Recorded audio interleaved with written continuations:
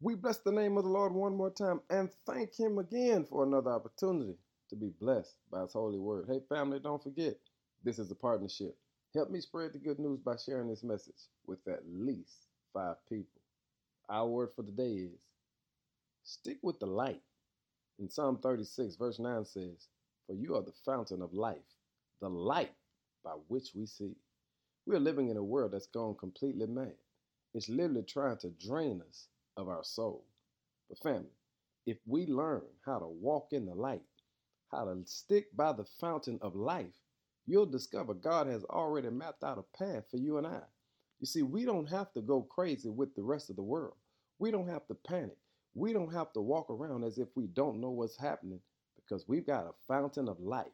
It's a fountain that allows us to continue to live while others are dying.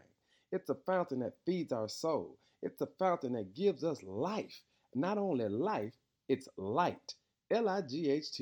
When you walk in the light of God, God gives you a path that other people simply can't see. So today, I want to challenge you to walk in the light of God.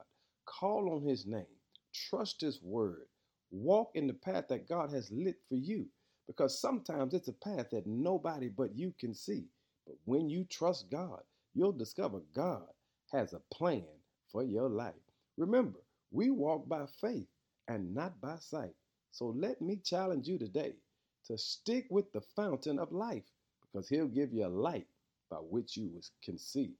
And when you do that, take a moment and give God some glory because you know He is worthy. Praise God like never before because there's a light with your name on it. Now give Him some glory. In Jesus' name, amen.